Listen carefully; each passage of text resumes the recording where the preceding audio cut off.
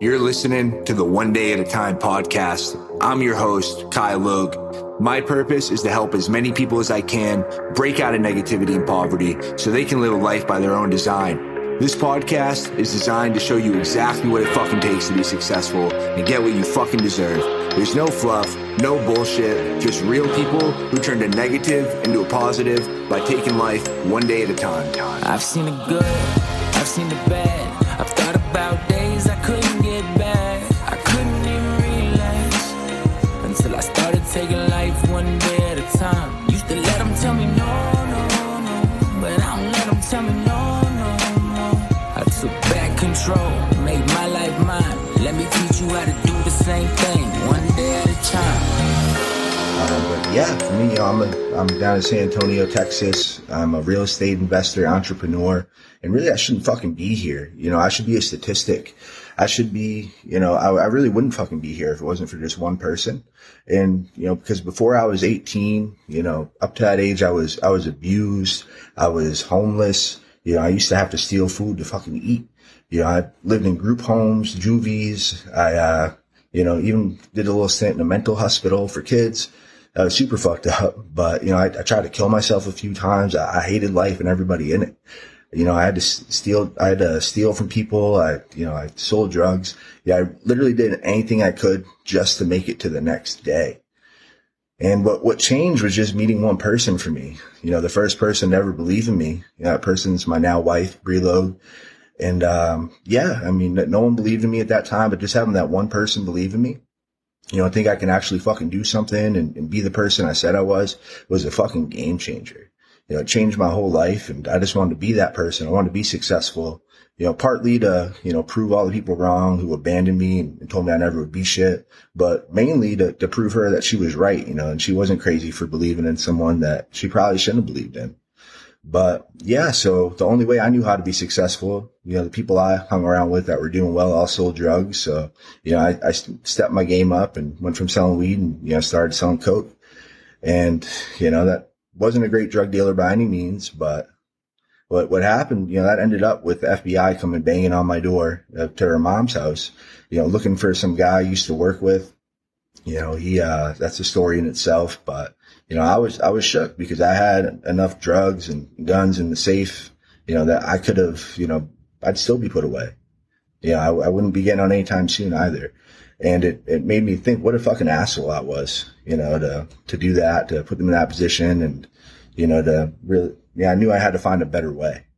So a couple weeks later, a friend of mine, he came by and, he told me about this, job he could get me at a call center. I didn't know what a call center was. I never heard of it. And, he said they're selling, penis pills, and they were selling, e-cigarettes before vapes were a thing. And they were selling, magazines and just a bunch of random bullshit nobody needed. But yeah, he said it's like that movie Boiler Room, and that was one of my favorite movies. So I'm like, oh yeah, sign me up. I'm in. So yeah, we ended up hanging out that night. We had the 30 rack of the cheapest beer you could get, Natty Ice, and then smoked a couple blunts, stayed up all night, and we just drilled this script over and over again. And, I sucked at first. I was awful. I sounded like a robot. You could tell I was reading the script, and, we just kept drilling it till I got it down. And eventually maybe an hour or two in, something clicked. And once it clicked, it was game over. I could do it again and again and again. And so we were ready. We were good. And I said, hey, I have that interview tomorrow. He said I had to go up there the next day. So I'm like, I'm going to cut my hair. So middle of the night, drunk, high as fuck, cut my hair, did a good job. And then, I said, oh, I could use a lineup, but, I don't want to mess anything up. My friend says, hey, I can do a lineup for you. And I go, you sure? He's like, oh yeah. I do them all the time, dude. I got you. So that gives me a lineup, ends up, cutting me like here to here, like all my hair off. My whole shit's all fucked up. So I have to bick my hair off like completely. So I'm completely bald at the time. End up going to sleep, wake up, didn't sleep very much, and pretty fucking hungover, bald. And, I put on a suit. It was the only suit I had. It was stolen. And so I'm wearing my stolen suit and drive up 2 hours to Portland, Maine, and we're both hungover. Say, hey, it's probably a good idea to smoke some blunts. That'll help with our hangover. So we smoke a couple blunts. We get there, and I'm at this sketchy ass fucking call center. It's like inside of a warehouse. And so we get there, and we walk up to the manager in the middle of the sales floor, and the guy goes, the manager goes to my friend. He goes, why are you 2 hours late? And then he goes, and who's the fucking guy in the suit? I'm super overdressed. No one else is wearing a suit. Everyone else is dressed pretty bummy. It's just the sketchiest call center you could imagine. That this was it. And so he goes, who's the guy? And he goes, this is the guy I told you about. You need to hire him. And he goes, I told you we weren't hired. And I'm thinking, what the fuck? Dude? I just drove all this way and did all this for nothing. And so my friend tells him, he goes, no.